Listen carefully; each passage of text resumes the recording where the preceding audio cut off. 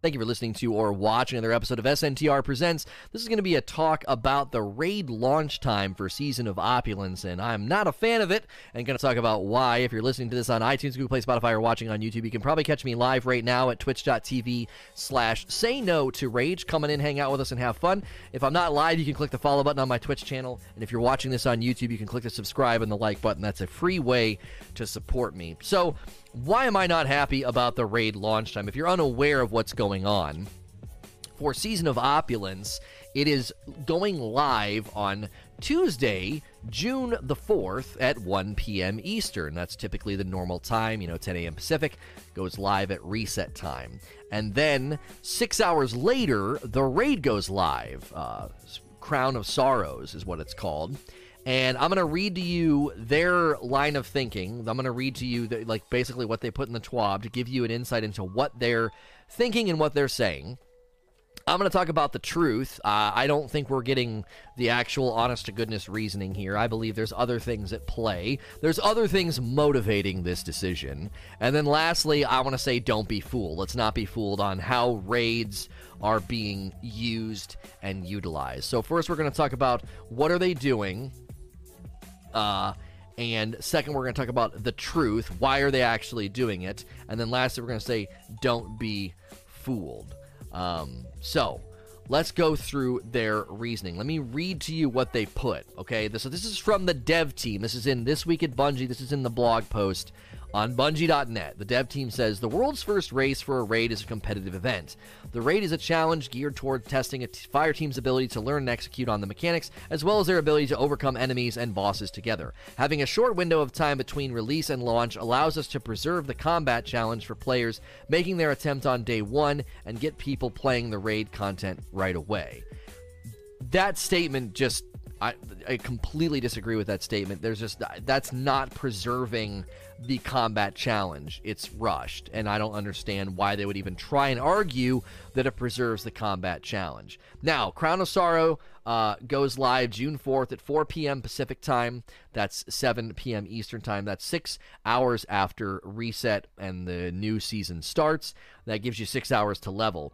Recommended power for first encounter is 715. Now, you have to understand something. Going up 15 power level in 6 hours is unlikely, but there's obviously people doing plans and different things to try to navigate it, okay? Now, they say, with this race, there will be a few minor changes to the current investment systems to ensure an even playing field while players are increasing their power for launch. So, again, the idea that they're ensuring an even playing field, I think is laughable, given the terrible leveling system, but let's press on here. Last Witch and Scourge of the Past will be unavailable until Crown of Sorrow has been beaten. This prevents players with stashes of Ethereal Keys from having a leg up in the race. Prime Attunements will be reset to 2 charges per character on day 1. While characters build Prime Attunement charges over time, they are being set to 2 per character upon logging in after the new season begins. At level 50, characters can earn Prime Engrams after signing in and playing during Season of Opulence. Players can continue to build Prime Attunements over time after the reset occurs. As a reminder, any powerful bounties acquired prior to Season of Opulence will have a power cap of 700. For additional information, see the Cleaning House section of the article.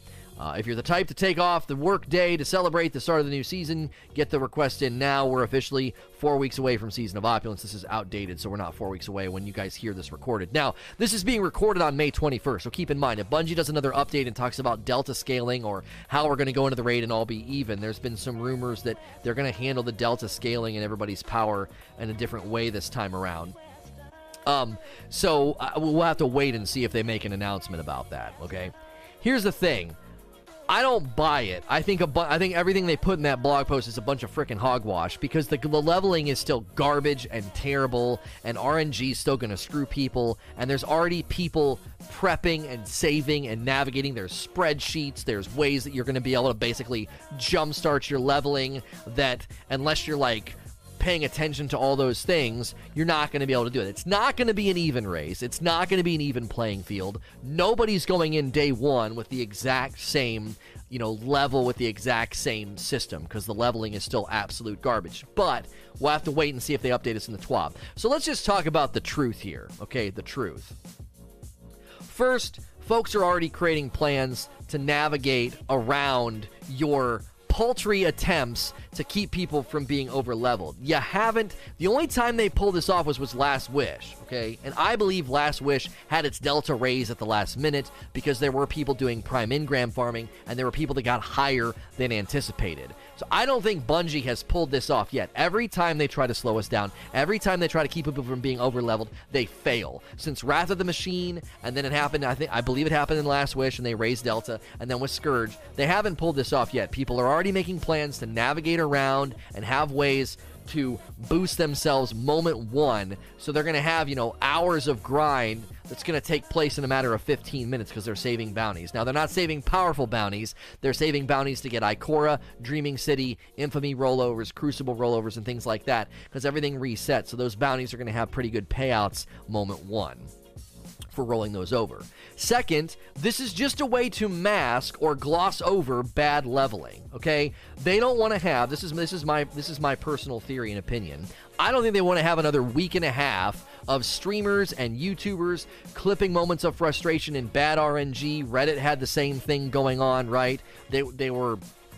There were people clipping and putting up footage of them getting terrible drops, the worst possible drop you could get. They didn't want another week and a half of that narrative settling in, of people being like, this leveling is terrible, RNG's a joke, I'm not going to be powerful enough, I'm going to be weak, it's not going to be a fair race. So now they're glossing over that. You got a 6-hour insane window of people trying to blitz, different bounties and other things to try to get their power level as high as they possibly can, okay?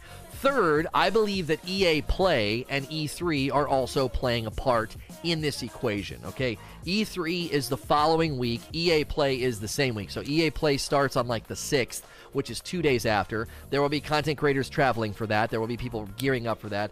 Bungie will be gearing up for E3 more than likely in the same time window because E3 is the following week. They'll be at E3. Content creators are going to E3. Keep in mind, okay? Keep in mind, raids are now marketing mechanics. When they promoted Scourge of the Past, they did not promote Scourge of the Past as a raid for you to come play. They promoted Scourge of the Past as a raid for you to come watch. I don't have a problem with that. It's a community event. People like watching the raid. I think it's interesting that they screwed an entire region, the UK region, I guess midnight or whatever the time is for them, participating both in playing and grinding as well as watching. They get pretty screwed by the timing here. So I get it. It's a marketing mechanic. I'm not saying that's necessarily wrong, but let's call a spade, okay? Don't be fooled is the last section here. This has nothing to do with the community. This change, this schedule has nothing to do with the community. This is not for the community. This is for Bungie, okay? This is not for you. Don't be fooled. This decision doesn't give a rip about you. This is about the marketing mechanic of a raid being squeezed as quickly as possible before they go to E3 and probably start talking about the next annual pass, the next thing, okay? They're also, again, I believe, trying to gloss over the terrible leveling. They don't want another bad narrative going into Opulence and people being frustrated by terrible leveling during their raid prep, because raid prep's not going to be happening for a week and a half now. It's going to take place over 6 hours. UK region's getting kind of screwed. Raids are marketing tools, right? This is about you watching the raid. This is not about the community participating. This is not about it being a level playing field. This is not about it being open to the entire public, because not everybody is even going to know about all these navigating ways of boosting their power and saving bounties and spreadsheets that are being built by the community. This is not an open playing field. An open playing field, a fair playing field, would be this. Streamlined leveling that makes sense, a week and a half prep time like normal, and a global cap to keep people from going in and being over-leveled. That would be a level playing field. That would be open to the entire public, instead of a small sampling of teams every time that we watch go head-to-head. There are more than likely teams that would get worlds first, teams that would get past certain obstacles or past certain things quicker that aren't streaming, that aren't well-known teams, but they don't get a chance because RNG might screw them, timing might screw them, they might not have enough people even aware of all the manipulative ways you can navigate getting above deltas and matching deltas through bounty saving and other things that have happened in the past. Hopefully, Week 1, Day 1 has more stuff for everyone else. more than likely the new 6-man activity is going to be locked until this is beat, along with the other raids being locked until this is beat. Once this is completed, those things are probably going to unlock. So you got to make sure that that's a lingering concern as well. What about the rest of the community day one? Is day one of Season of Opulence basically about, 10 teams racing on Twitch? Or is it about the community getting new content for the new season? I hope they were considerate about that. So we're going to transition now to Q&A. If you're listening to this on iTunes, Google Play, Spotify, or watching on YouTube, you can probably catch me live right now, twitch.tv/say no to rage. As with all of my content, I appreciate you watching and listening. Please like, share, and subscribe.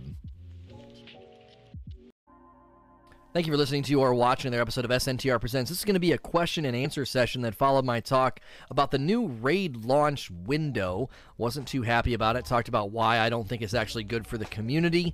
And we're going to be going through some questions now. If you're listening to this on iTunes, Google Play, Spotify, or watching on YouTube, you can probably catch me live right now, twitch.tv/say no to rage. If I'm not live, click the follow button on the Twitch channel or click subscribe and like on the YouTube channel. That's another free and easy way to support me. So let's jump in to the questions. First question coming in from Ja Bahaba says, what do you think Bungie will address at E3? I think E3 is part of the equation here. I think they're wanting to get the first week out of the way, get the raid done, squeeze the life out of the raid. You know, you get the marketing hype out of the raid. You go through probably the new activity and new things going on. Xur might even have something new that first week, and then they're going to basically conclude that week by saying, "Hey, thanks so much. Hope you guys are enjoying Season of Opulence. While you're enjoying Season of Opulence, we look forward to talking to you at E3 about what's coming next or what's coming after Season of Opulence." That's kind of where I'm landing on it. I think that's how they're going to handle it. They're going to say, the E3 will be used to promote the next thing. It's a captive audience. They're going to do everything they can with that first week of Opulence to make everybody really, really happy.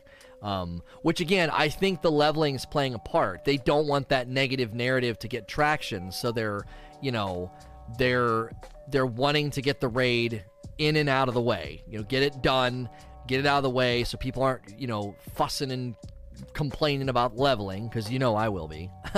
And then you can move the dialogue to more positive things. What's next? What's on the docket? What's happening in the next annual pass, etc. So that's what I think they're going to do.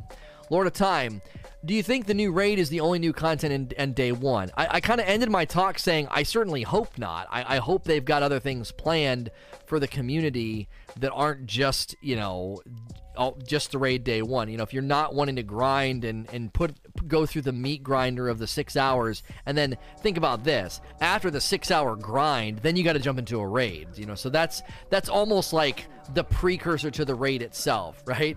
Precursor to the raid itself is actually grinding, milestones and turning in things that people have saved up and things of that nature. So it's going to be, that you almost have to tack that on to the front of the raid to a certain extent.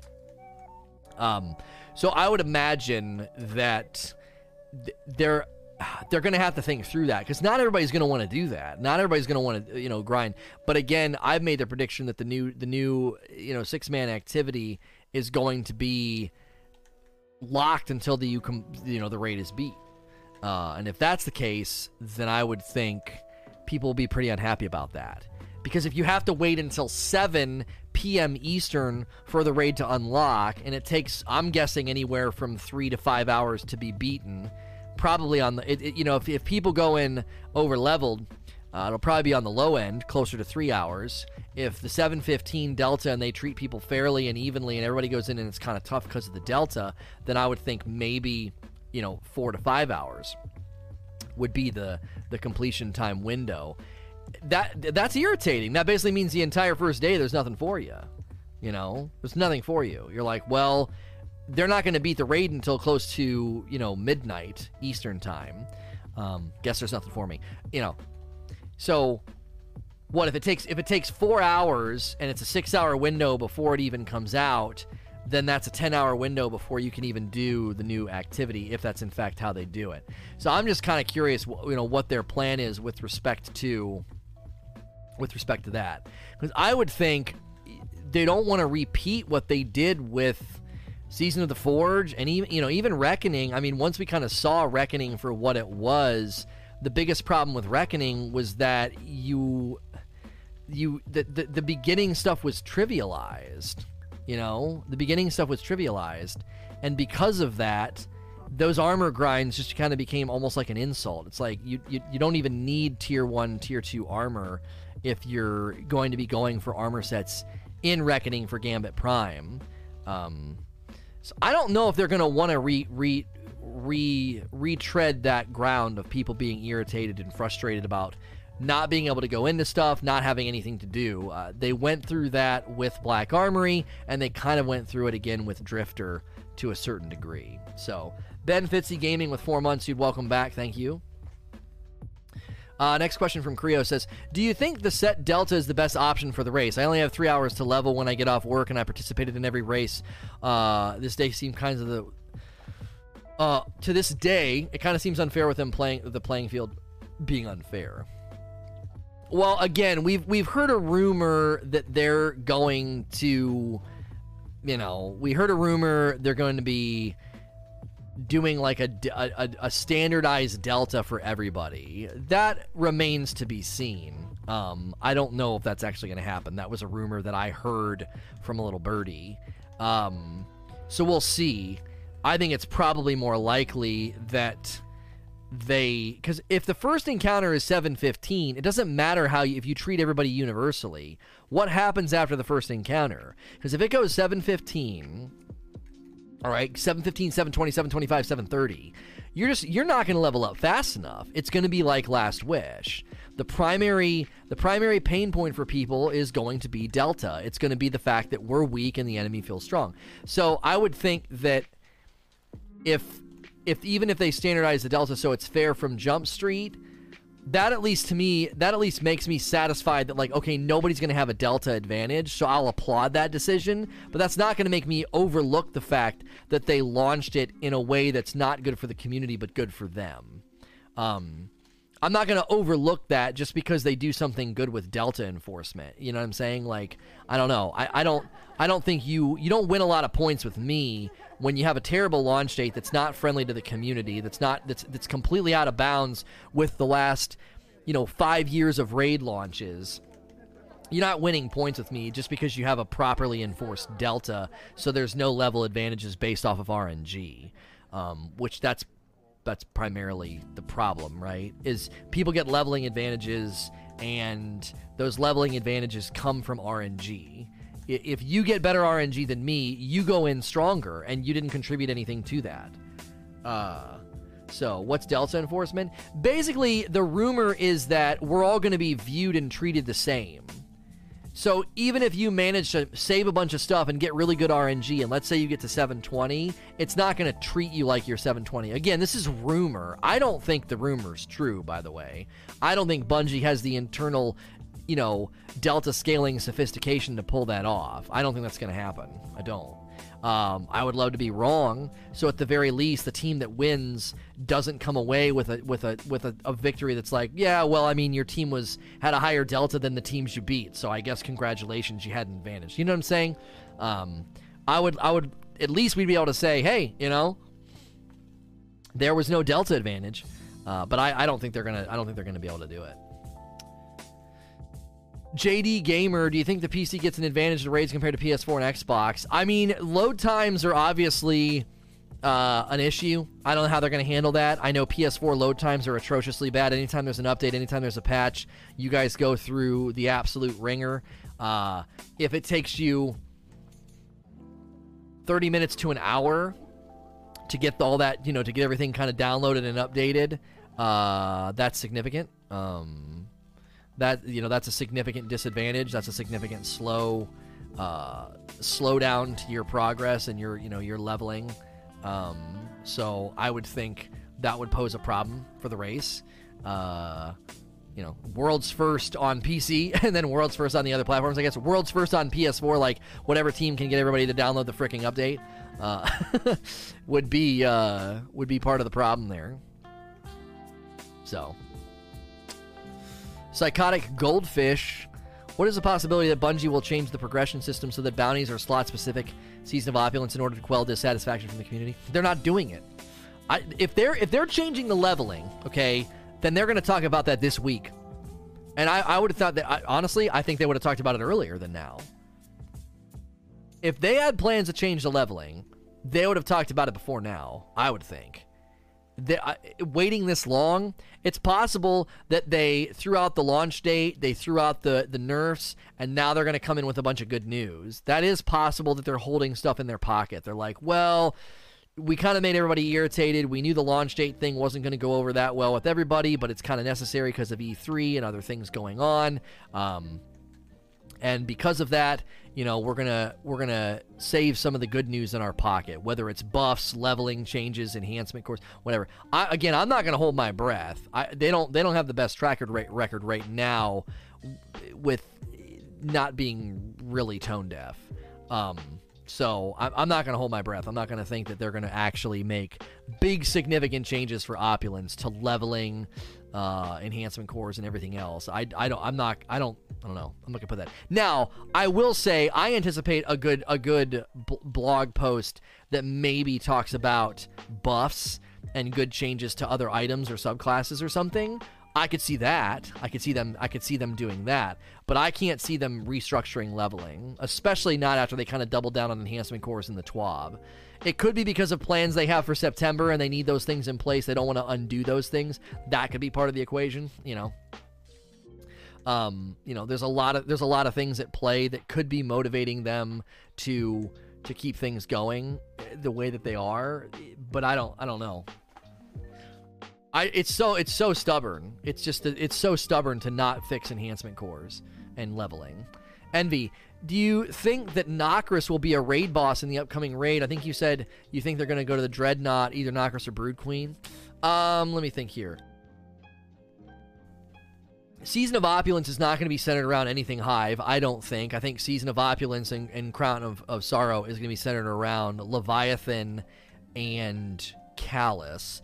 That doesn't mean that we won't have potentially, it doesn't mean we won't have potentially, like, Hive maybe in the raid or something, but I don't think we're going to go back to the Dreadnought until September. And I think when we go back to the Dreadnought, I think we're going to be fighting Savathun. I think she's going to become the Taken Queen, personally.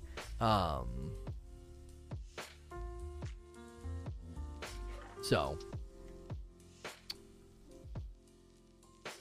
Floy Hunter, why Bungie teasing the pyramid ships so much? We already know that they're coming. I mean, they know that people like to look forward. You know, there's this. Personally, it's probably just establishing the permanence of the franchise, the longevity of the franchise, the fact that we're not done. You know, could be why they're keeping the triangle ships around, just to be like, there's more stuff coming. You know, it could be something as simple as that. Are you done with the game after the recent nerf? No. Big Monster, for a proper level playing field, why not have the raid out week prior to the DLC release? Therefore, everybody's 700. You can set the encounters up 706, 712. Well, see, I mean, this would be a great, yeah.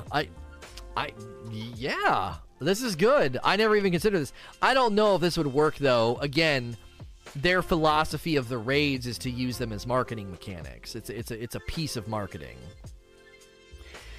So they could use it as a precursor to the new DLC to say, hey, come watch everybody raid race as a great kickoff to the DLC that launches next week, especially if it launches on a Friday, because then it's in closer proximity to the new DLC, which would be like, you know, the following Tuesday. I don't know. I could get behind that, but then what do you do with the raid after the new content drops? Because if the raid stays at 700, that's problematic. You know, a week or 2 weeks later, everybody's above the delta and the raid becomes a joke.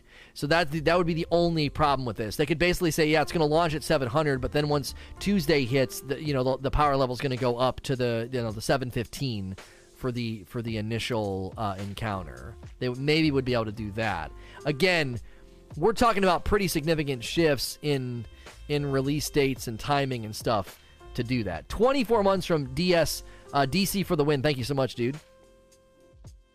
Republic City. What raid would you say has been the most fair of the race of World's First? I say Vogue. Well, Vogue, or I would even say King's Fall. I don't think anybody went in with an advantage over another team in King's Fall. King's Fall is probably still, to this day, the best World's First. Right?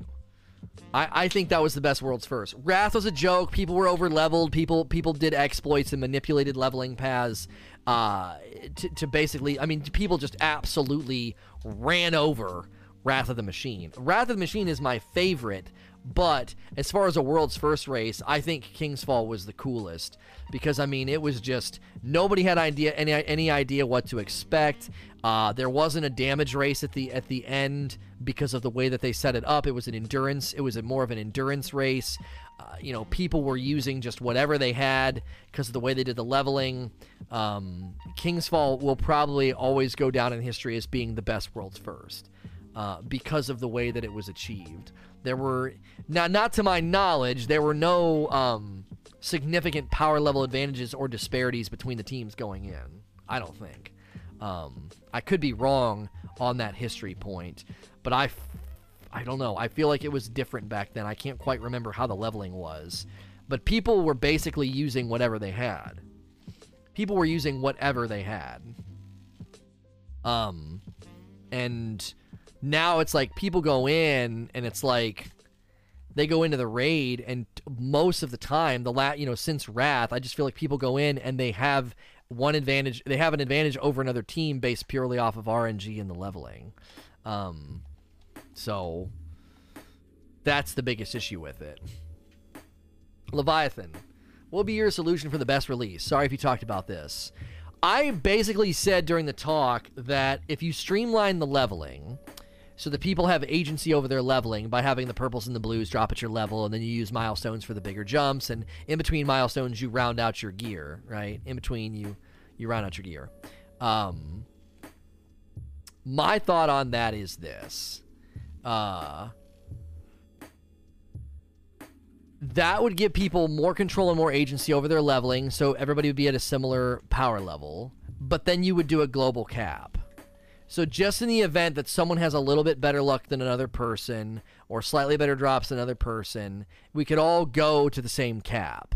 And then that cap would basically be in line with what they thought, how the power structure and how the difficulty should work in the raid itself. I don't know. That to me would be fair. Home Twitch with 21 months, welcome back. So nobody's going into the raid race with like a weird random advantage. We're all basically at the same exact cap, and then the raid is set up in relation to that cap. That to me would be the way to do it. Because nobody could say, oh, that's not fair, I didn't have time to play. Okay, that's a personal reason. There's a difference between saying, that's not fair, I didn't have enough time to play and get ready. Okay, but that's on you, that's on your schedule. That's your life situation, is not everybody else's life situation. So we don't have to share your burden of lack of time. But that's not what people end up saying right now. People are like, yeah, I had bad drops. Right? It's like, I had bad drops. That's why I didn't get enough. I didn't level up. I didn't level up fast enough. I'm under the delta. My team didn't get enough stuff to drop in the right places. We're too weak. Because, you get to a certain point and it's just like, you're seeing skulls and you're seeing swords. Your team beating it becomes more and more unlikely, with every delta that goes up. Every time you go to another encounter, your chances just can continue to diminish based off of what, your starting point when you go in. So I think that would be the best way to do it, would be to say global cap.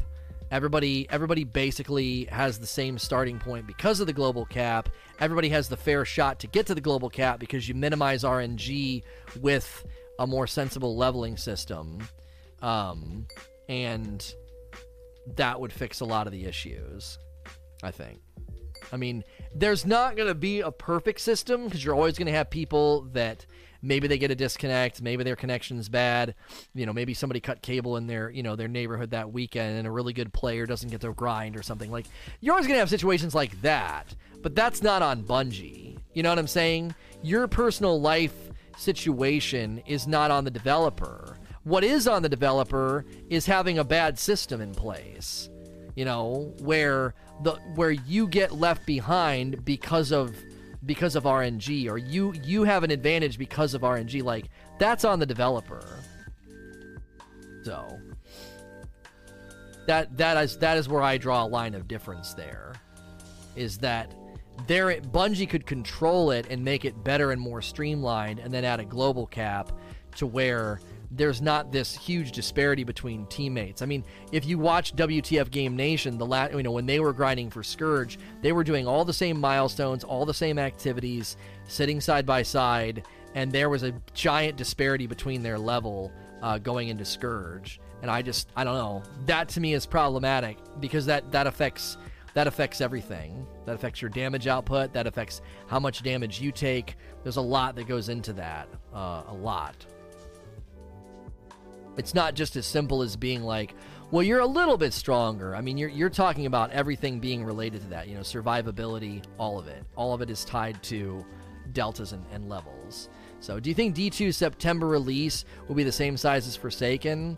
I don't think it's gonna be the same size as Forsaken, but I think if they're smart, they're gonna do everything they can to have it be as close as possible to the size of Forsaken, because you don't want people to feel like September can't feel chintzy, because we're just accustomed to those being big moments in the game. So I don't think it's going to be a Comet-sized DLC. I think it's going to be a kickoff to the annual pass that's going to feel sizable in comparison to like Black Armory and Drifter and Opulence. Should I prepare for my power level for day one raid then or not? That's up to you. If you want to follow the guide that we have with the raid prep command in chat, if you want to follow that guide and try to be ready day one, that's up to you. The only thing you can't do is you can't save bounties that give you a powerful. That'll get capped. So I would say if you think it's worth it, then do it. Follow, use the next couple of weeks, follow that guide, that spreadsheet that we have, and then, prepare. That's up to you, not me. Thought it was free. Day one, every Destiny player and I have run out. Oh, I'm a day one everyday Destiny player and I've about run out. Do you think it's the death blow if there's nothing for the unwashed masses day one? Yeah, I mean, that again, I touched on that. They can't make that mistake again. Especially when Luke Smith tells the community that, we learned from Black Armory, we want to make sure people have stuff to do day one. Well, I don't think Drifter is exactly a feather in their cap. Like, Season of the Drifter with Reckoning being the thing that you could do day one, hindsight being 2020 for the community, I don't think people are looking back on Drifter and Reckoning and being like, man, what a good decision, Bungie. Reckoning was so good. I was so glad we could go in there day one, since it kind of became known that Tier 1 armor was literally and utterly freaking worthless. So having stuff to do day one, I don't know if Luke Smith's being cheeky by being like, you want stuff to do day one? Yeah, here's the raid. If that's their response to the community, I mean, you want to talk about being tone deaf. Yeah, people wanted stuff to do day one, so here's the raid. Like, that's not meeting the community where they are. So I don't know if they'll have like mini campaign kickoff, bounty kickoff, cutscene with a couple of maybe just some daisy chain, missions or something. Vicarious Visions built this, it being their swan song, and since they did Warmind, I would expect similar tone and gravitas to Warmind. They did an excellent job with Warmind. So I would expect more of the same, and hopefully that gives you something to do. And if not, then I think people will be right to complain and say, this is stupid. Like, Crimson Link. Do you think Bungie will drop a trailer so as to curb the negativity due to the nerf backlash? I was anticipating a video today. People did point out that last time they waited till the week before, but given the tone and the vibe in the community right now, I could see them dropping a video today, and then this week's TWAB being really, really good and jam-packed full of juicy details, or at least good news about buffs or something. and then next week they could drop another video and another TWAB, with good news. I don't know if they're going to let this... Right now, the nerfs are hanging in the air, okay? The nerfs and the negativity is hanging in the air. You got to correct that, okay? We went from this like, oh my gosh, this moment of Outbreak Prime, the puzzle, everybody celebrating, all the videos were praising it, saying how awesome it was, what a good decision, what a good event, Bungie, yay, yay, yay. And then the very next couple of days, the wind gets knocked out of the community sales with the everything's getting nerfed blog post. Videos go out on Wednesdays. They've done them on Tuesdays before, I thought. Right around reset, at least. Maybe not. So yeah, maybe tomorrow. I would just think today would be good because people are going to wrap up the Outbreak Perfected Catalyst today. And then once that's done, late afternoon, they could drop a video.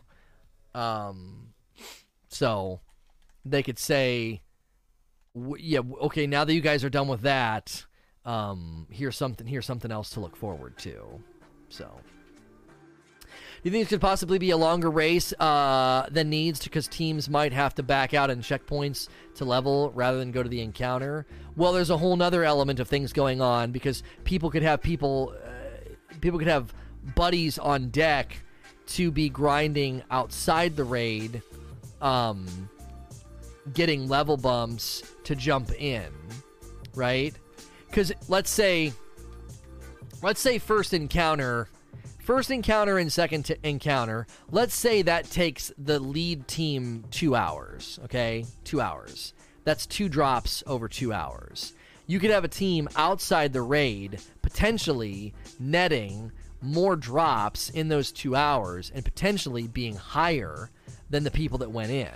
And if they keep going, right, they could also then use the information that's been deduced by the streaming community and say, okay, we're now higher. Let's go run the first 2 encounters, get some drops, and then we'll tag in and we'll be higher level.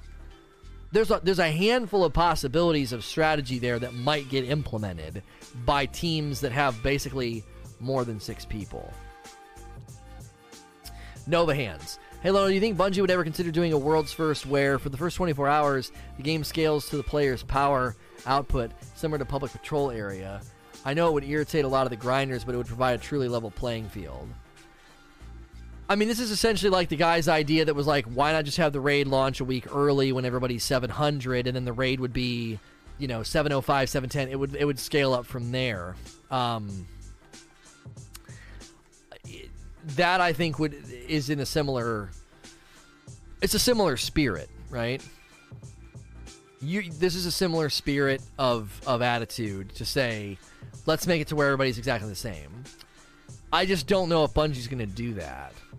There's something that they like about people grinding, people doing their absolute best to get as high light level as possible, and then jumping in. They like that. They're really channeling that this time around, right? I mean, they're basically saying, you got 6 hours, Guardian, get to work, and then that's it, So I think they clearly like that leveling aspect of it.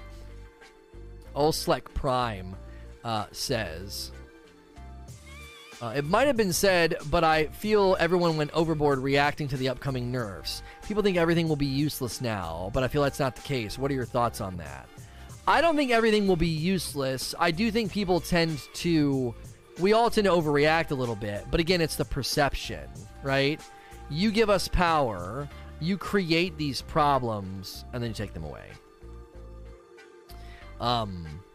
And you got to consider the fact that on the heels of D2 Vanilla being a situation where everyone was really annoyed with the lack of power, a lot of their solutions of power and excitement and intrigue are kind of getting crapped on. And I think that's where a lot of people are feeling that sense of frustration. It's like, well, you guys added all this power and made things awesome, and instead of keeping things awesome, you're murdering the very things that are, you used as like selling points, or used as like hype injectors. I mean, think about what it does to somebody emotionally when they're like, man, Destiny just isn't the same anymore. I can't believe they did this. And then they bring back the Whisper Quest, and they add exotics, right?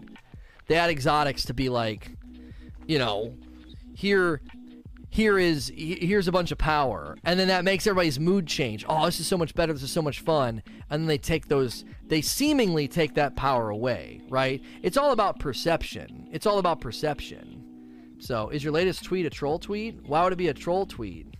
My tweet says, with raid prep guides already emerging for Crown of Sorrows, what does everyone think about the launch window being same day as the season with 6 hours to prepare? I'm feeling out everybody's opinions.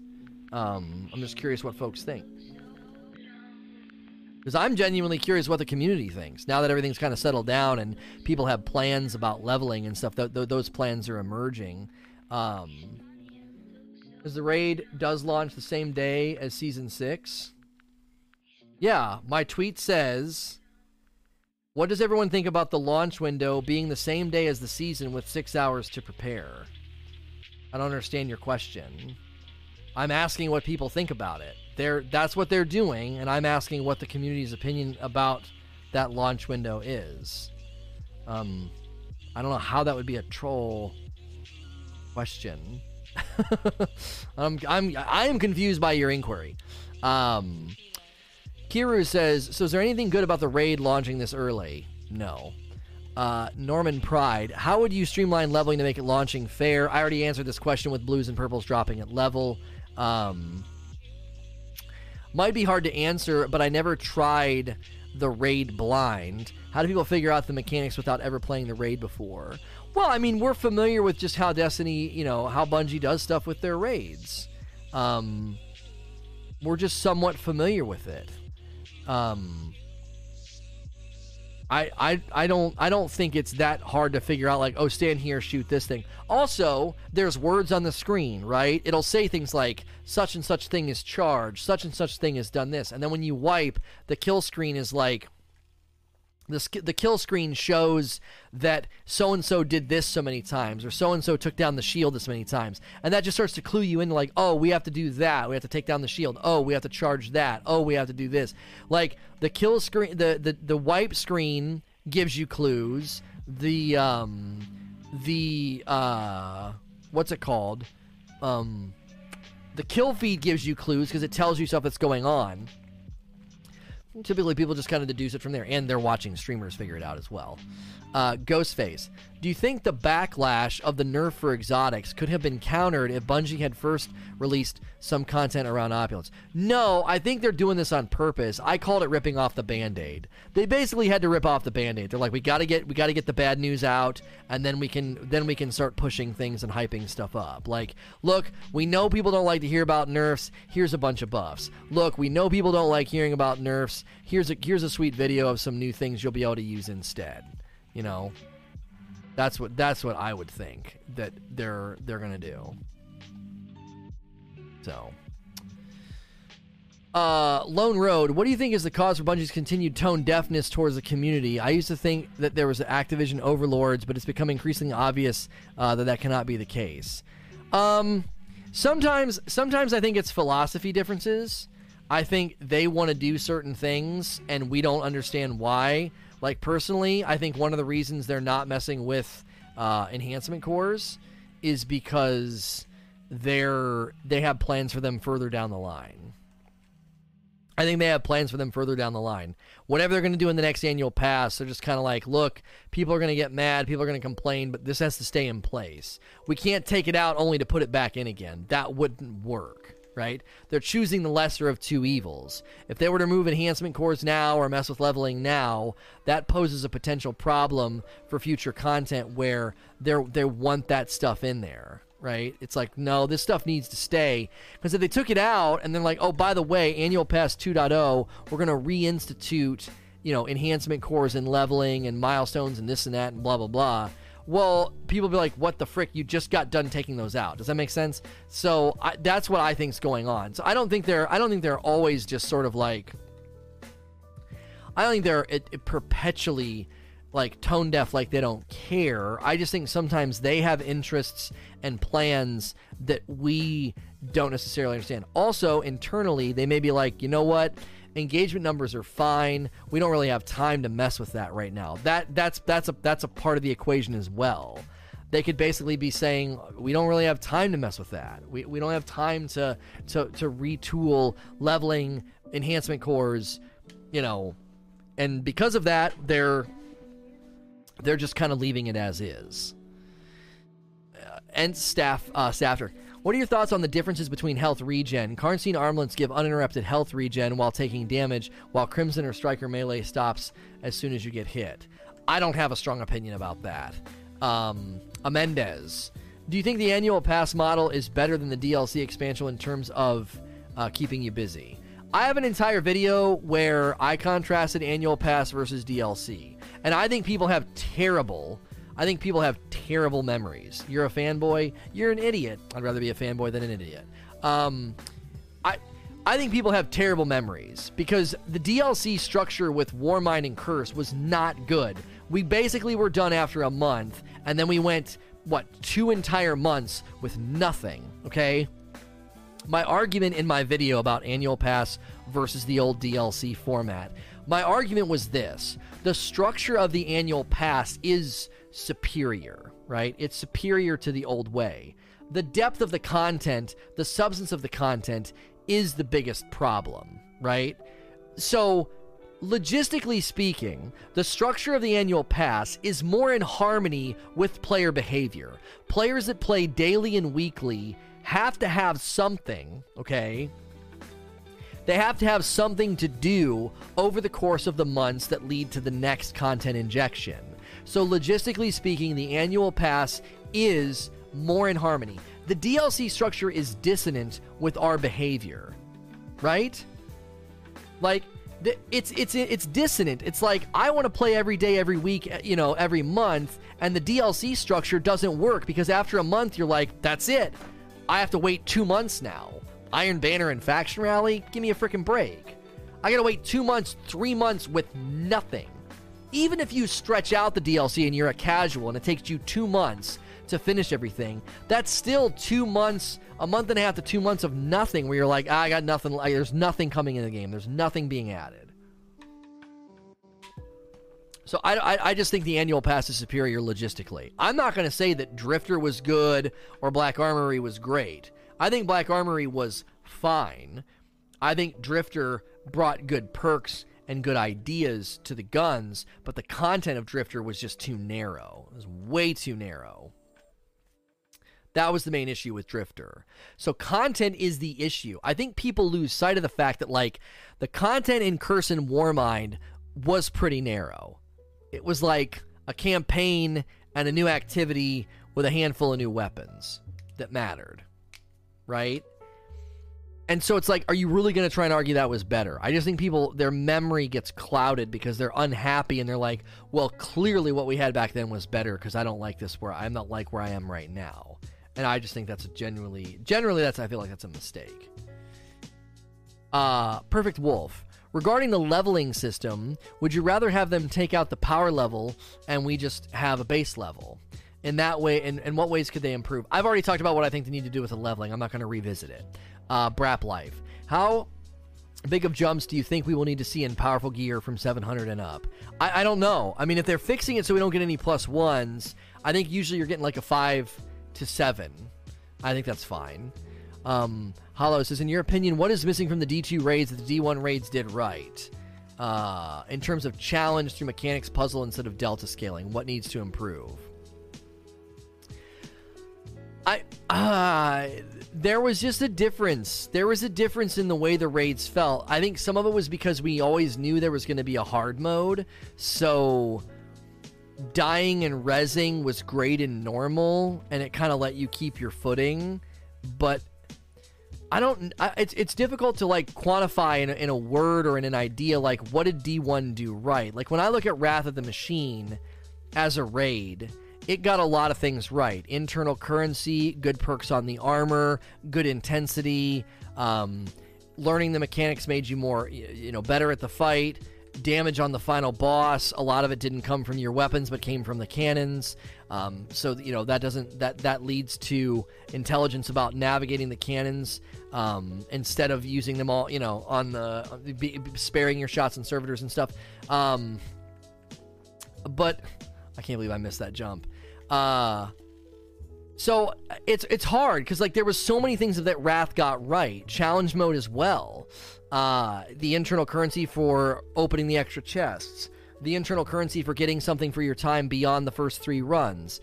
The internal currency giving you the option to reroll gear.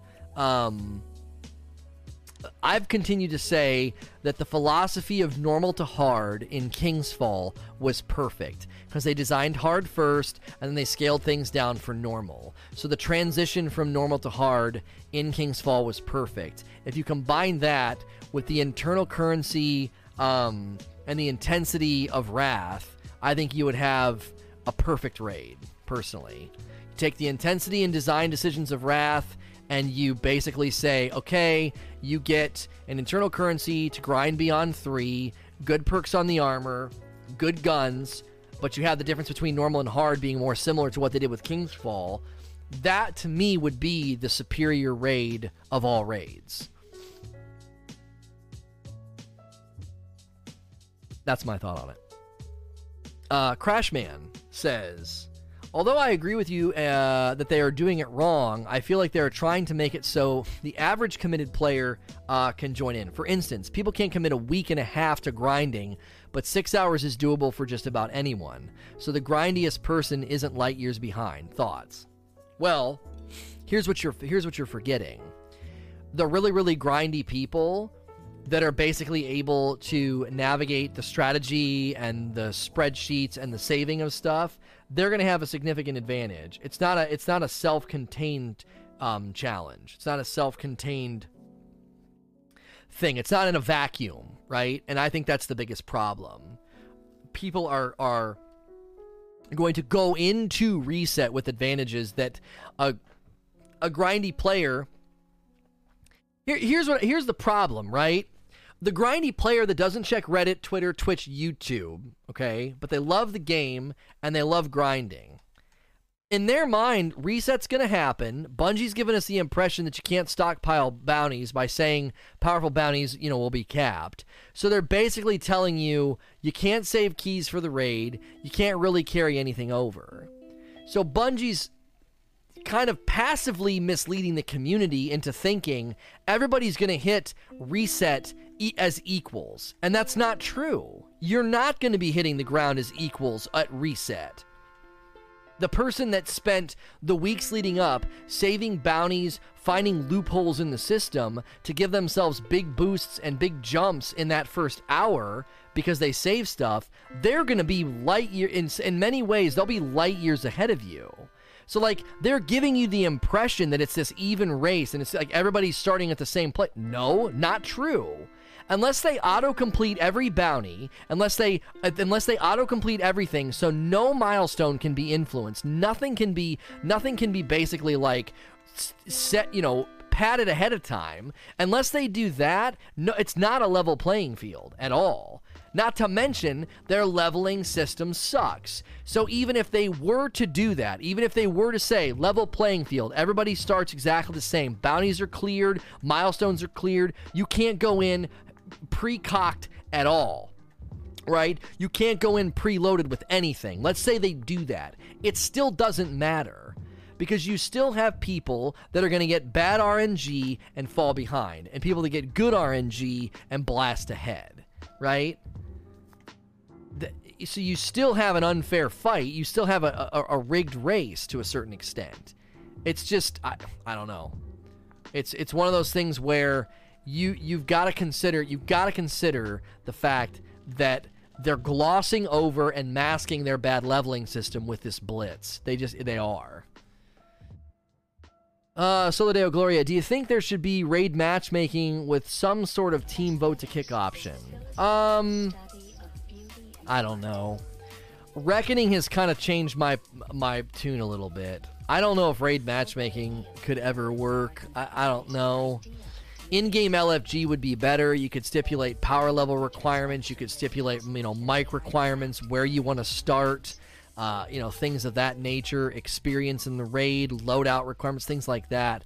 In-game LFG, I think, would be a better solution than matchmaking. I don't know. I feel like Reckoning proved that you just throwing people into endgame content like that. Now, you could fault some of that on Reckoning and be like, well, a ton of Reckoning is built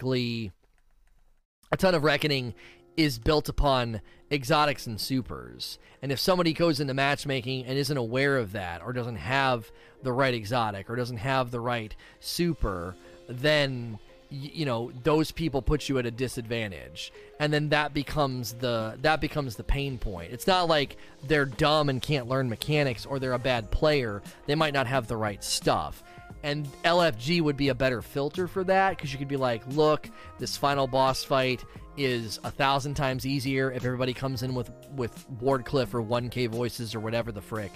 And you stipulate that in LFG, that you're looking for people to bring in, Wardcliff or whatever into the fight. In-game LFG would probably be a better route than matchmaking. So, Brap Life, do you think the new raid will have configuration at like 0 hour? I have no idea. Probably not. Mediocre Thor, do you think marketing the new DLC season pass or whatever a week after releasing content update is a good idea? Shouldn't their message be stronger than more of the same now that they've defected from Activision? Well, I mean, I don't know what they're gonna say. You're writing their script for them. I don't know. They're not gonna say more of the same, I wouldn't think. I wouldn't think they're going to say more of the same. They're going to say, again, I think the dialogue on the next annual pass is going to be, here's what we learned, here's what we're doing different. And that sets a tone. I think that sets a tone. That creates this vibe of like, okay, we're making adjustments. So, and you have to consider something. It's just timing, right? The season rolling over right before E3. I mean, what are they supposed to do? They can't change the season structure and be like, well, we better not roll the season over then. Like, what, delay the season? Do it early? I mean, what are you going to do? There's only... You almost have to keep the schedule. You don't have much of a choice. And in this case, like I said, they're going to squeeze as much as they can out of the raid. They're going to be like, okay, let's squeeze it of its relevancy, of its hype, and then we'll go to E3 and be like, hey, Guardians back home right now are diving fresh into raids and this new 6-man activity, and they're diving headfirst into Season of Opulence. Here's what we have in store for them once, at the end of this year, once we get beyond Season of Opulence. That's how I feel like they would marketing couch it. I'm skeptical about the raid changes, but I'm a firm believer that this highlights the problem with their leveling system. Do you think they're banking on the gunsmith changes to help casual players level up rather than adjusting the leveling issue and enhancement cores? I can possibly see them trying to get more people involved in the world's first race. Okay, first of all, the gunsmith bounties don't do anything to help you level. Gunsmith bounties are just going to be a source of enhancement cores. Leveling is not slowed by the enhancement core situation. Leveling is not slowed by enhancement cores. You level up at the same pace. You just can't infuse the stuff that you want to infuse, right? That's essentially the truth. So if you have a sidearm and an edge transit that are higher power level than your current gear, that has leveled you up. That the game sees you at that level. You infusing or not infusing doesn't have any bearing on that. So enhancement cores are not landing on the equation of your speed of leveling. So I don't think that gunsmith bounties are a solution to anything. Personally, I think the gunsmith bounties are just, it's like smoke and mirrors, and it didn't work for them. It's like, well, we're not going to solve the problem, but we're going to act like we're offering a solution, but the solution's not a solution, it's a Band-Aid. Hamid says, what do you think Bungie should do after the nerf to make exotics feel exotic? They need to figure out their philosophy for exotics, personally. they gotta figure it out. Like, what's the role of an exotic, right? Is an exotic supposed to be in the game to be so strong that for a season or a time it's the go-to for hard activities, and then it gets nerfed? Is that their philosophy? I don't know if that's their philosophy. That doesn't feel sustainable to me. That feels flawed. That feels like you're going to exhaust and de-incentivize the player base. You're going to demotivate the player base doing that. Okay? So, if that's not their philosophy, then what is their philosophy? Right? If that's not your philosophy, what is? Where are we going? What's the goal of an exotic? So I don't know if they want to do a TWAB or a vid doc or something where they're like, hey, here's our goal for exotics. This is what we're going to do going forward. We know this felt like you guys got the rug pulled out from under you. We know this kind of felt like a bit of a bait and switch, and we don't want to do that any longer. So exotics from this point forward are gonna land in this lane, and if they land outside of this lane, anticipate them getting nerfed. You see what I'm saying? Because if they basically are like, we like Seasons of Dominance, we like having exotics get outside the bell curve and then bashing them back inside the bell curve, I don't think they can come out and say that. So if they don't come out and say that, there just remains this like question hanging in the air of like, okay, what are you guys doing with exotics? Is Outbreak Prime going to get obliterated? Is the Recluse going to get obliterated because it's a pinnacle weapon, which is essentially like one step under an exotic? Like, what's your philosophy of power in the game? Like, how are you going to manage it, maintain it, and what am I grinding for in Season of Opulence or beyond that is ultimately, does it have a shelf life? Does it have an expiration date on it? And I don't know if they're going to be frank and speak to us about it. I don't know if they're going to say, here's our philosophy, here's what we think. I don't know if that's going to happen. So that would be I think a good move, but only if they can speak clearly about it. Because with the changes and the people leaving and what I've been saying is ultimately getting a unified vision for the game's future, right? If that's what's going on behind the scenes, if that's why people are leaving, if that's why things are getting kind of shaken up, then I would think that the benefit to the player would be Bungie could come out and say, okay, listen, this has been the pattern for the last 4 or 5 years. This is what we're doing in order to rectify that and keep that from happening, if they can.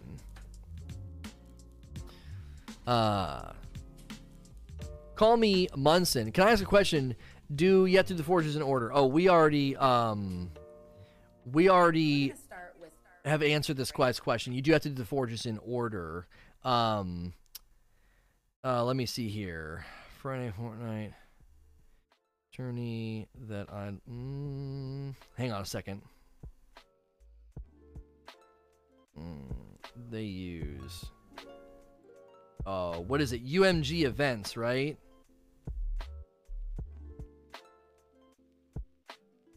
I think it's UMG events for the Friday Fortnite stuff. Byhova says, shouldn't Bungie just auto-complete all bounties and clear out any bounties finish at the start of the new season? This would eliminate the hoarding. I honestly hope this is gonna blow some folks hair back, okay? I honestly hope that they're like, we know everybody's kind of plotting and doing this about, bounties and saving and blah, blah, blah, blah, blah, blah. I hope that the TWAB this week blows that out of the water and is like, that's not going to work. All bounties will auto-complete. All milestones will reset. You won't be able to carry. Nothing's gonna rotate over. Would be my hope. That would be my hope. That they kind of blow that strategy out of the water. So there's no advantages. There's just nothing going in to like, I don't know. Now, I don't know if they're going to be able to do that. Okay? That's a lot of moving parts. That's a lot of moving parts. That's a lot of potential exploits. That's a lot of things they'd have to put in check. You know what I'm saying?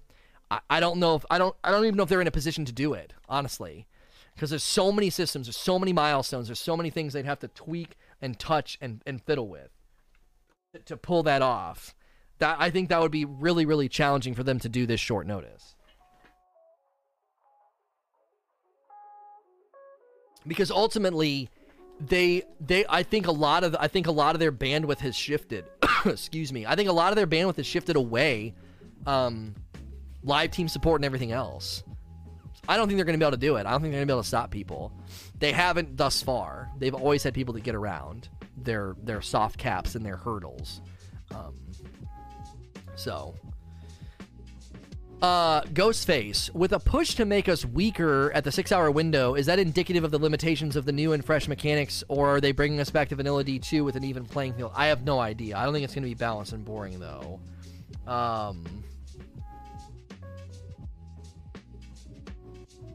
So I don't think it's going to be balanced and boring. I think it's going to be Delta. This is going to be similar to Last Wish, I think. At least that's what they're trying to do. Evil Clown, do you think Bungie, with the new nerfs, that this will happen in the season, it'll kill off PvP or PvE both? No, I don't think so. Sweat says, do you have high hopes regardless of all this raid release? I hope the raid's good. Vicarious Visions has a good history. They have created good content. So let's look past launch date. I think Opulence is going to be a great season. I really do, because it has to be.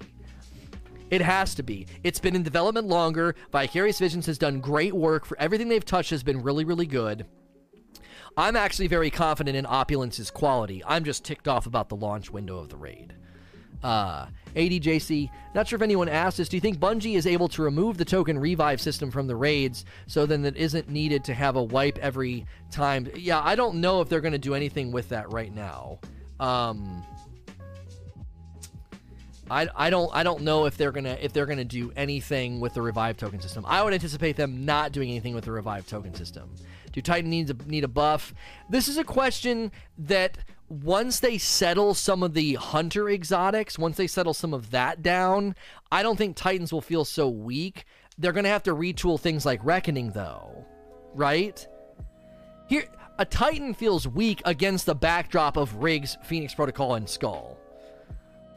Once those things are put in check, everybody's on a more level playing field. I mean, Skull is so insanely broken with Slow Nova that we've forgotten how strong Devour is. Devour is a ridiculously strong build. But lots of people are running Slow Nova. Why? That just goes to show you how strong Skull is. Skull has made people lean away from Devour. Now, there's people that run Skull and Devour, but the pinnacle strong build is Slow Nova Skull. I mean, I don't know. To me, it's like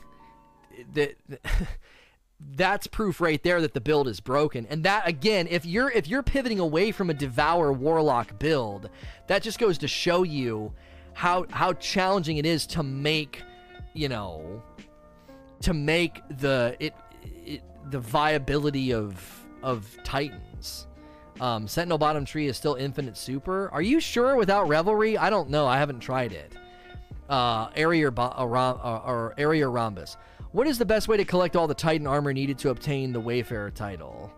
I don't know. I'm not a title expert. I would think you go and buy them from the NPC. Sunny, for leveling to 700 from 690, better off hitting milestones or grinding out prime engrams? Probably 6 of one, half a dozen of the other. Primes drop with bigger jumps, I think, but everything else, it just gets slowed down at 90. It's supposed to slow down at 90.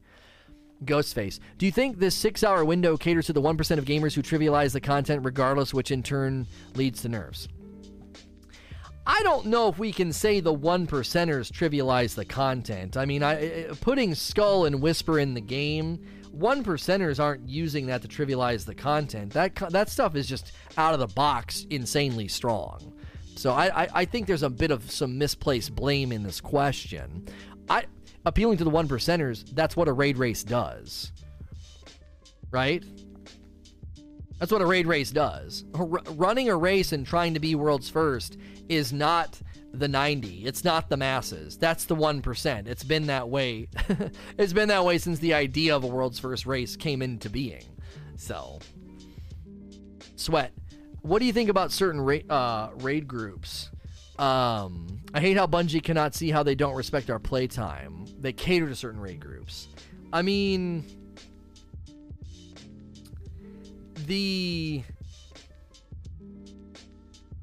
What do you think about certain? What do you think they certain cater to certain raid groups? I don't know what you mean by catering to certain raid groups. I mean, they cater to the people that can grind like crazy, but I don't necessarily think they're catering to specific raid groups. It's just they're catering to the 1%. I mean, that's just what a raid race is.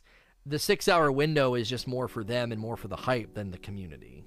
Schnozberries, in regards to the Sony Microsoft Cloud merger, what do you think about the future of Destiny and PC? Everyone joining.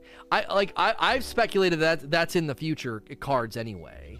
That's a potential future in the cards to see that there could be cross-save, cross-platform. I just think Sony's going to continue to play ball because the landscape's going to start to shift under their feet if they don't. It already kind of is. Sweat says, do you think the next price point of the annual pass will be staying the same? I think it'll be $40 instead because I think they're going to kind of argue that the DLCs are beefier, you know. So, Evil says, do you think this will be like The Last Wish with mechanics or Scourge? I have no idea. Going back to the Leviathan, I think it'll be a mixture of mechanics and intensity, probably maybe heavier on the mechanics. CP4 Gators, after 5 years of using our passion against us, how is it so easy for Bungie to make it seem for Bungie to seem like they are doing us a favor when they aren't they? And we keep falling for it. I mean, I think some of this is, I don't know. I think some of it is the fact that we just love the game. And I know you're saying they use their passion against us. I don't think it's sinister. I just think it's part of when you like a game, you accept it warts and all. So, just enough. After hearing some of the criticism of Reckoning, is it mainly the bridge section that you think is bad, or the entire thing? Okay, there's multiple levels that make Reckoning bad content. At a ground level, it's bad because the rhythm of combat and the enemy saturation is built for narrow solution. Very narrow solution, okay? Which is essentially Riggs, Phoenix Protocol, and Skull. It's built, it's the rhythm, okay? So the rhythm is problematic because it's been catered to and built for those exotics. They all but admitted that in the recent nerfs and the admittance that they can't make challenging content, you know, unless they cater it to these exact exotics. Now, outside of rhythm, okay, the overabundance, reach, and amount of knockback in the game is just awful. They need to come up with something different. They need to stop. It needs to slow down. There needs to be maybe a debuff or a slowdown on when they do it, because sometimes you get knocked out by an enemy that hasn't even spawned in yet. That's dumb. Margin, the window for error is incredibly small, 5 to 6 seconds maybe, which is overly punishing, and I don't think necessary. Given the bad drop rates, given the poor reward structure. So there's multiple threads that go into sort of weaving the criticism of Reckoning being bad. All those threads come together and just compound each other. It just isn't good content. It's the worst PvE content I think that they've ever built, personally. It is the worst PvE content that they've ever built. It just, at every level, I feel like it just betrays. It just betrays player investment. It betrays player freedom. It betrays a lot. I just feel like it betrays a lot. It just doesn't feel rewarding enough. It doesn't feel like it doesn't feel like it's tooled very well. I don't know. I feel like there's a lot wrong with it, and it's unfortunate because the environment looks cool. The premise is great. The premise of having a really intense environment that, you know, culminates in a boss fight, I have no problem. Like the premise and the environment, there's so much about it that I'm fine with.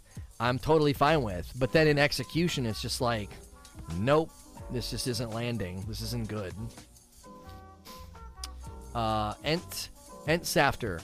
Do you think Dragonfly should have different damage values between assault, rifle, and linear? I don't really have an opinion on this. Total sellout. Do you think the raids and raid-like experiences like dungeons and layers should be guaranteed piece of content each season to provide better endgame content with Reckoning to hardcore PvE players, even if it's something like Scourge of the Past? Guaranteed piece of content in each season. Well, I mean, you got to be careful what you wish for here. If you ask for too much, you're going to get low quality, right? If you're like, yo, every season we need a Outbreak Prime perfected event. Every season we need a Shattered Throne. Every season we need a raid. Well, that's great, but is that reasonable? You know? And if they give you what you want, is it going to be very good? Are we going to get a bunch of Crotas? The Crota raid, aged like wine. We liked it with more time that passed. But it initially just wasn't very well received after VoG. So I think they've proven, I think they've proven that they need a little bit more time to develop that kind of really good endgame content. So I think it's a little unreasonable to ask for it at quicker intervals than we're getting it. Because if you look at Shattered Throne, Niobe Labs was a fumble, but in its spirit and in its design, Niobe Labs was actually, I think, really creative content. So you got Shattered Throne, Niobe Labs, Outbreak Perfected. I think they're delivering a pretty good rhythm of dope, unique endgame kind of content like that. I think it's been good. I wouldn't ask for more at the worry that you're going to start to dilute value and quality. Happy Fat Kid. So do you think going back to where it wasn't one-to-one infusion, like going back to the King's Fall days? Well, do you think we're going back to that? I certainly hope not. The leveling's already bad. That you talk about kicking dirt in somebody's face who's already falling on the ground. That would be horrible. I don't think we want to go back to that at all. More cat. Do you think the 6-hour window allows for true even competition, or should World's First have a longer window? I think there's two threads of problems with the launch window. Number one is the save over strategy that people are coming up with. And number two, RNG on milestones. You still are going to have people going in at it with advantages and disadvantages according to things that are outside of their control. So, I thought it was free. Why not have the raid at the end of the season, like a Super Bowl? Well, again, you have to understand something. I'm not trying to be, like, overly critical. I'm just trying to call a spade, okay? I'm trying to be honest. And I'm trying to keep things on just, let's have our eyes open here, okay? Let's just have our eyes open. The raids are not Super Bowls. The raids are not for the community at large. The raids are designed, especially launch date in mind, for the 1%, and they leverage the 1% as a marketing mechanic. That's essentially what's going on. Is there anything wrong with that? I would say no, because it's a smart business decision to say Twitch and viewership for day one or week one or week two raid races and World's First races. There is something special about it. There is something electric that the community just rallies around and wants to be a part of it. And as a business, they have built and kind of earned that value point, right? Bungie has built raids like Vault of Glass, Crota, King's Fall, and then Wrath, and then Leviathan. They've built all these raids and had all these moments with the community that has gone up, right? So they've kind of earned it. They've earned the right to say, we're going to use this raid as a marketing mechanic. Do I like it? No. No, I don't like it. I don't like that. I don't like that houses are expensive, but that's part of a business structure that I don't have any control over. And if I want to get a house, then that's part of it. I don't have any control over it. Like I can't dictate the housing market. I can't dictate, what people decide. If you've built the value, if they built that value as a business, then that's their right. They've earned that right to leverage it. But I can still criticize it and say it's not good for the community at large. I can still say I wish they would do it a different way. So, I don't know. How can you say that about raids, but then the complete opposite about trials? I've never said anything opposite of what I'm saying about trials. I've never said that trials is a marketing mechanic, that they built the the hype around it. I mean, I've never even commentated about Trials in the way that I just commentated about raids.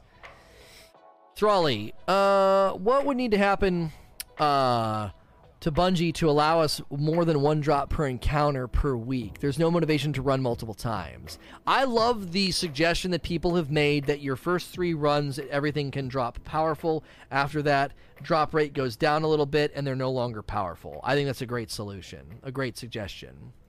Shadow, should Bungie go down the mechanical route in all of Destiny instead of focusing on DPS? No.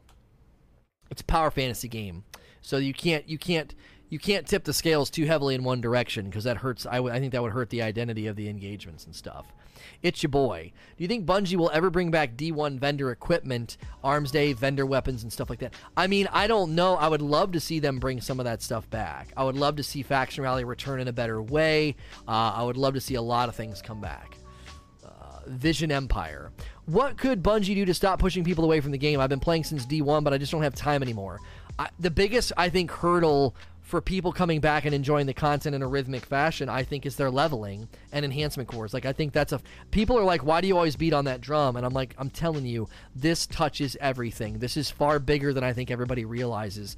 And engagement numbers for Season of Opulence are probably going to be an indication of that. Now, Bungie may be thinking to themselves, with surge bounties, and if they deliver really, really good quality, then people will probably eat around the fat of the bad leveling and the enhancement cores. Maybe that's their mindset, is just wait. We're going to deliver enough value, and we're going to let people jumpstart enough with surge bounties. We'll be okay. People will engage with opulence, right? That may be their attitude. SoCal Dems. Other than trash PvE, what are your thoughts on sidearm use in the game? I mean, sidearms and SMGs were built for PvP. Oh, with the Recluse. Okay, how long did it take the Recluse to show up? Okay. Sidearms and SMGs have been built for PvP. I personally don't think they should have ever been put into the game. I think they should go for more future-style weapons.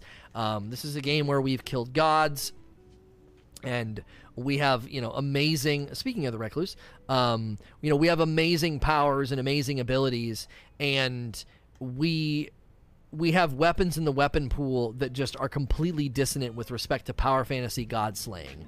Sidearms and SMGs are just like, what, are we playing Call of Duty? Like, what the frick? What's going on here? The weapon system in general doesn't feel like a sci-fi fantasy shooter some of the time, if you're honest and you really think about it and you really go for criticism. It's, hand cannons and shotguns and sidearms and SMGs. It's like, where is the power fantasy? That's why things like Outbreak Prime and Sleeper and Whisper, when those things get nerfed, I think that's just, it's understandable why people get so frustrated, because they're like, these are things that actually demonstrate and establish a power fantasy sci-fi feel, Hand cannons and shotguns and sidearms and SMGs are just like, bleh, like, okay, cool. It's a shooter. Those bring the shooter feel. But I don't, the sidearms should have never been added to the game, ever. I don't think. They don't add anything to PvE. Blade. Do you think that Bungie needs to revisit the heavy ammo economy? The biggest reason Whisper was used in encounters is because they need heavy ammo. Yeah. I don't know if that's the biggest reason, but that's one big reason for people to use Whispers, because the ammo economy in general is just weird in the game. And you have perks that, okay, here's the thing that I think they're probably not sure on how to proceed. You have entire armor loadouts now, and armor grinds, people have gone through. And in that, you have people that have basically created loadouts centered around perks that they could potentially invalidate. Because if they make ammo economy better or more consistent, then suddenly you're going to be like, I don't need special ammo finder, I don't need heavy ammo finder. Now, if they make the ammo economy more consistent and they actually make those perks more noticeable and more influential, then you run the risk of the Wrath of the Machine effect, where it's a Jolly Rancher factory and there's purple ammo all over the ground, and as strong as some of the powerful ammo the powerful weapons are, that can trivialize the content. I thought they're kind of stuck on ammo economy, to be honest, because if you suddenly decide to say ammo economy is way more consistent, well, now all my armor sucks because I've got all this armor with special and heavy ammo finder. If they fix the ammo economy, make it more consistent, and they make those perks far more influential, then you run the risk of trivializing content because you're just getting such a steady and heavy flow of power ammo, it can kind of break the game. So, JD Gamer, if this raid is as difficult as Scourge of the past was, do you think people only getting 6 hours and don't have raids, do you think this will make it really harder to take as long as something like the Last Wish raid? No, I don't think it'll take that long at all. I honestly feel like people are going to get close to the opening delta, and it'll probably take 3 to 5 hours. It's not going to be a very long raid, I don't think. Ashen Annihilator. This is going into the mind of Destiny. Why do we put up with the bad leveling, the path that was taken year one, the enhancement core issues? I just find it interesting that games like Anthem and Division have had communities leave for less, but Destiny, despite all of its problems, maintains a strong, addictive player base. Bungie just pulled off something special. They pulled off something special. There's just something that Destiny delivers and gives you that a lot of other games just don't. And I think that is that's playing a role. That's playing a part in people just not being able to quit. So, Fatality. Not sure if this was asked yet, but with the Whisper getting nerfed, do you think one of the new pinnacle weapons coming could be a sniper? Possible. Possible. I don't know. I mean, Darcy probably will be showing up more often. I don't honestly know. I'm curious what they're going to do, if anything, about Darcy. Foodman. Do you think Bungie will ever reuse the weapon and armor models for the blue rare gear as skins for archetypes? Yeah, probably. I would also think that they could bring back all the year one legendary pieces, since none of those things had random rolls or mod slots. So PJ Northie, we are 99% sure Dark Drinker's coming back, Datamind. Should they suspend all new and old exotics being submitted until their philosophy has been established? It depends. Dark Drinker could be the introduction of saying, they could basically say Dark Drinker and Outbreak Perfected are like our new path forward for exotics. And maybe they have Dark Drinker tooled in such a way, and Hawkmoon, tooled in such a way that when they land in Season of Opulence, they're like, this is kind of what we feel exotics are going to be showing up as in the future. Again, I don't know. There's so many exotics that are just kind of left behind in general because of how many of them are just basic primaries that just nobody uses. Lempo. What's your POV on Raid being released same day as DLC? As a guy from Europe, I'm going to miss it. I mean, my entire talk was about why it's a mistake, and it's not for the community, it's for them. So, I feel for you. I'm not happy for the guys across the pond. I think it's bull. Ice Bull. I think someone mentioned this, but do you think Bungie will hold off on light level increase until after the raid completion, making the raid once more fair across the board?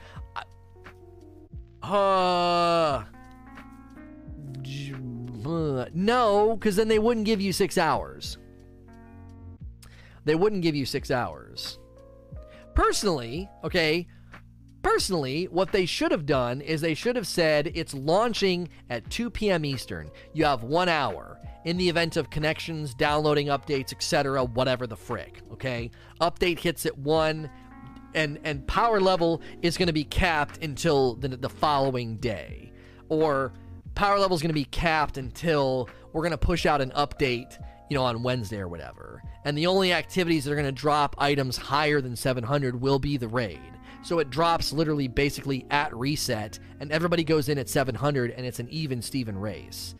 Again, they'd have to probably adjust the power level of the raid after that day, because then it wouldn't feel endgame, because everybody would be above the delta by the end of that day. So, Frank the Barriest, do you think the guns have too many perk options, making RNG overwhelming? No, perk options are not even close to being overwhelming. Sweat, has there been any actual info about the VidDoc drop today? No, that's been my theory. I think I kind of maybe started that rumor that I envisioned them doing one today, because today's the culmination of the catalyst on the Outbreak Perfected, and as that plane lands, they want to get in front of the negativity and the nerfs is hanging in the air, so they're going to put out a VidDoc. That's just been a prediction that I made. I'm probably not alone in this prediction. I don't think it's that difficult to think that they would try to do something today, because everyone's attention is going to be on today. Why? New puzzle for the third and final week of the catalyst of the Outbreak Perfected. So there's a lot of eyes on Bungie and Destiny today and Reddit. Now's a good time to throw out a video, to start to change the narrative and get some more positivity going out there. More cat. Should Opulence Pinnacles be available before or after day one? I don't understand this question. After day one. Sniper of the Sea. Do you think it would be interesting to use the sniper rifle as a pinnacle to possibly want people to use more skill to get a weapon instead of just grinding a bunch? I don't know. Pinnacle grind and pinnacle quests don't really interest me. I think that they should be putting pinnacles in the game as curated loadouts, and the curated loadout should be in the pool of potential rolls on a gun that you just grind for, probably by way of a bounty system like Ada. The 420 dog. Do you think if we had small arms and specialists back that it would make other weapons relevant and used more often? I think there could be some perks that could come into the game to make it you switch your loadout a little bit, but you're also assuming people care about strikes. There's no reason to run strikes once you're max level. A lot of the content becomes irrelevant once you're max level because everything is kind of tied to a milestone system, so there needs to be a reason to grind strikes, and then I would get behind what you're saying. Add modifiers that make you change your loadout, that make you think differently about what you're going into the strike playlist with.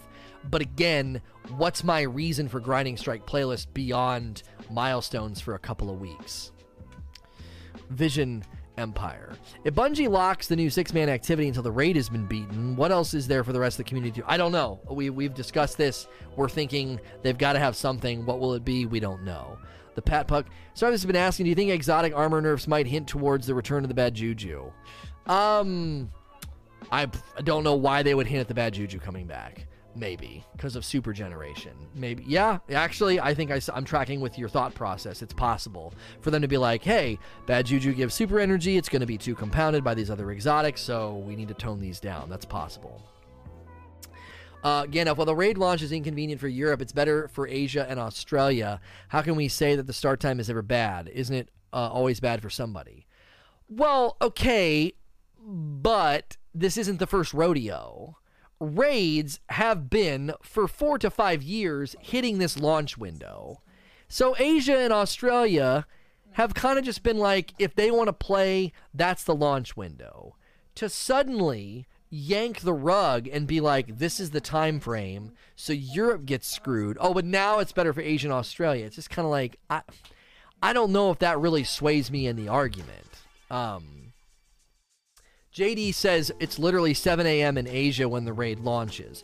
Well, but JD, if they want to prepare, they'd have to start at 1 a.m. in the morning, which basically means their prep window is all freaking night. So I can see the launch time isn't the issue. It's the fact that reset happens at 1 in the morning for them, and then 6 hours later is 7. So like their prep window kind of sucks. But if you dial it back to the 6 hours, right, then the raid would launch at 1 for them, which is more reasonable for Asia, right? If it launches at Friday, 1 in the morning for them, they have the whole day to grind and get ready, and then they just pull an all-nighter. Like, you know what I'm saying? Are we going to try and say that culture is not accustomed to all-nighters for gaming? There's a whole culture over there with the PC... what are they called? PC coffee shops, and you know, that's a whole culture of gaming over there that I don't think that they're going to be like, 1 a.m. because if they can grind all day and get prepared, I don't know. I feel like that's fine. And again, it's been like that for 4 or 5 years, so it's kind of like it's I don't think it's a huge it's not a huge flaw. Lone Walker, do you think Bungie should have remastered a version of the D1 raids? I'd love that, but apparently it's really hard to bring D1 content into D2. Level 1 XP. By the way, if you guys are new and you've enjoyed my content, if you've enjoyed this back and forth today, it's like an interactive radio show, be sure to click follow on my Twitch channel. That's the little heart button. Clicking the little heart button is a free way to support me. That way you're back here. I did a review of Avengers Endgame yesterday. We had a Q&A about Avengers Endgame. I've done discussions about Borderlands, Q&A sessions about Borderlands. So if you like these kind of back and forth and you like these kind of games, make sure you're following my channel. Level 1 XP says, do you think they should end the storyline that displayed at the end of the D2 credits this fall, so Bungie can rebrand Destiny to just Destiny for the next generation? They can rebrand the Destiny to just Destiny even if they continue the storyline in Destiny 3 with the triangle ships. Alan Walker.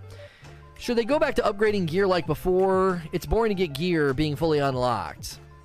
I don't know how I feel about this. I get where you're coming from, but it's always a bit of a bummer to get a gun and you're like, oh, let me try out this gun. Hang on a minute. If I want to try out this perk combination, I got to spend a bunch of time grinding. And then when you try it out, you don't like it.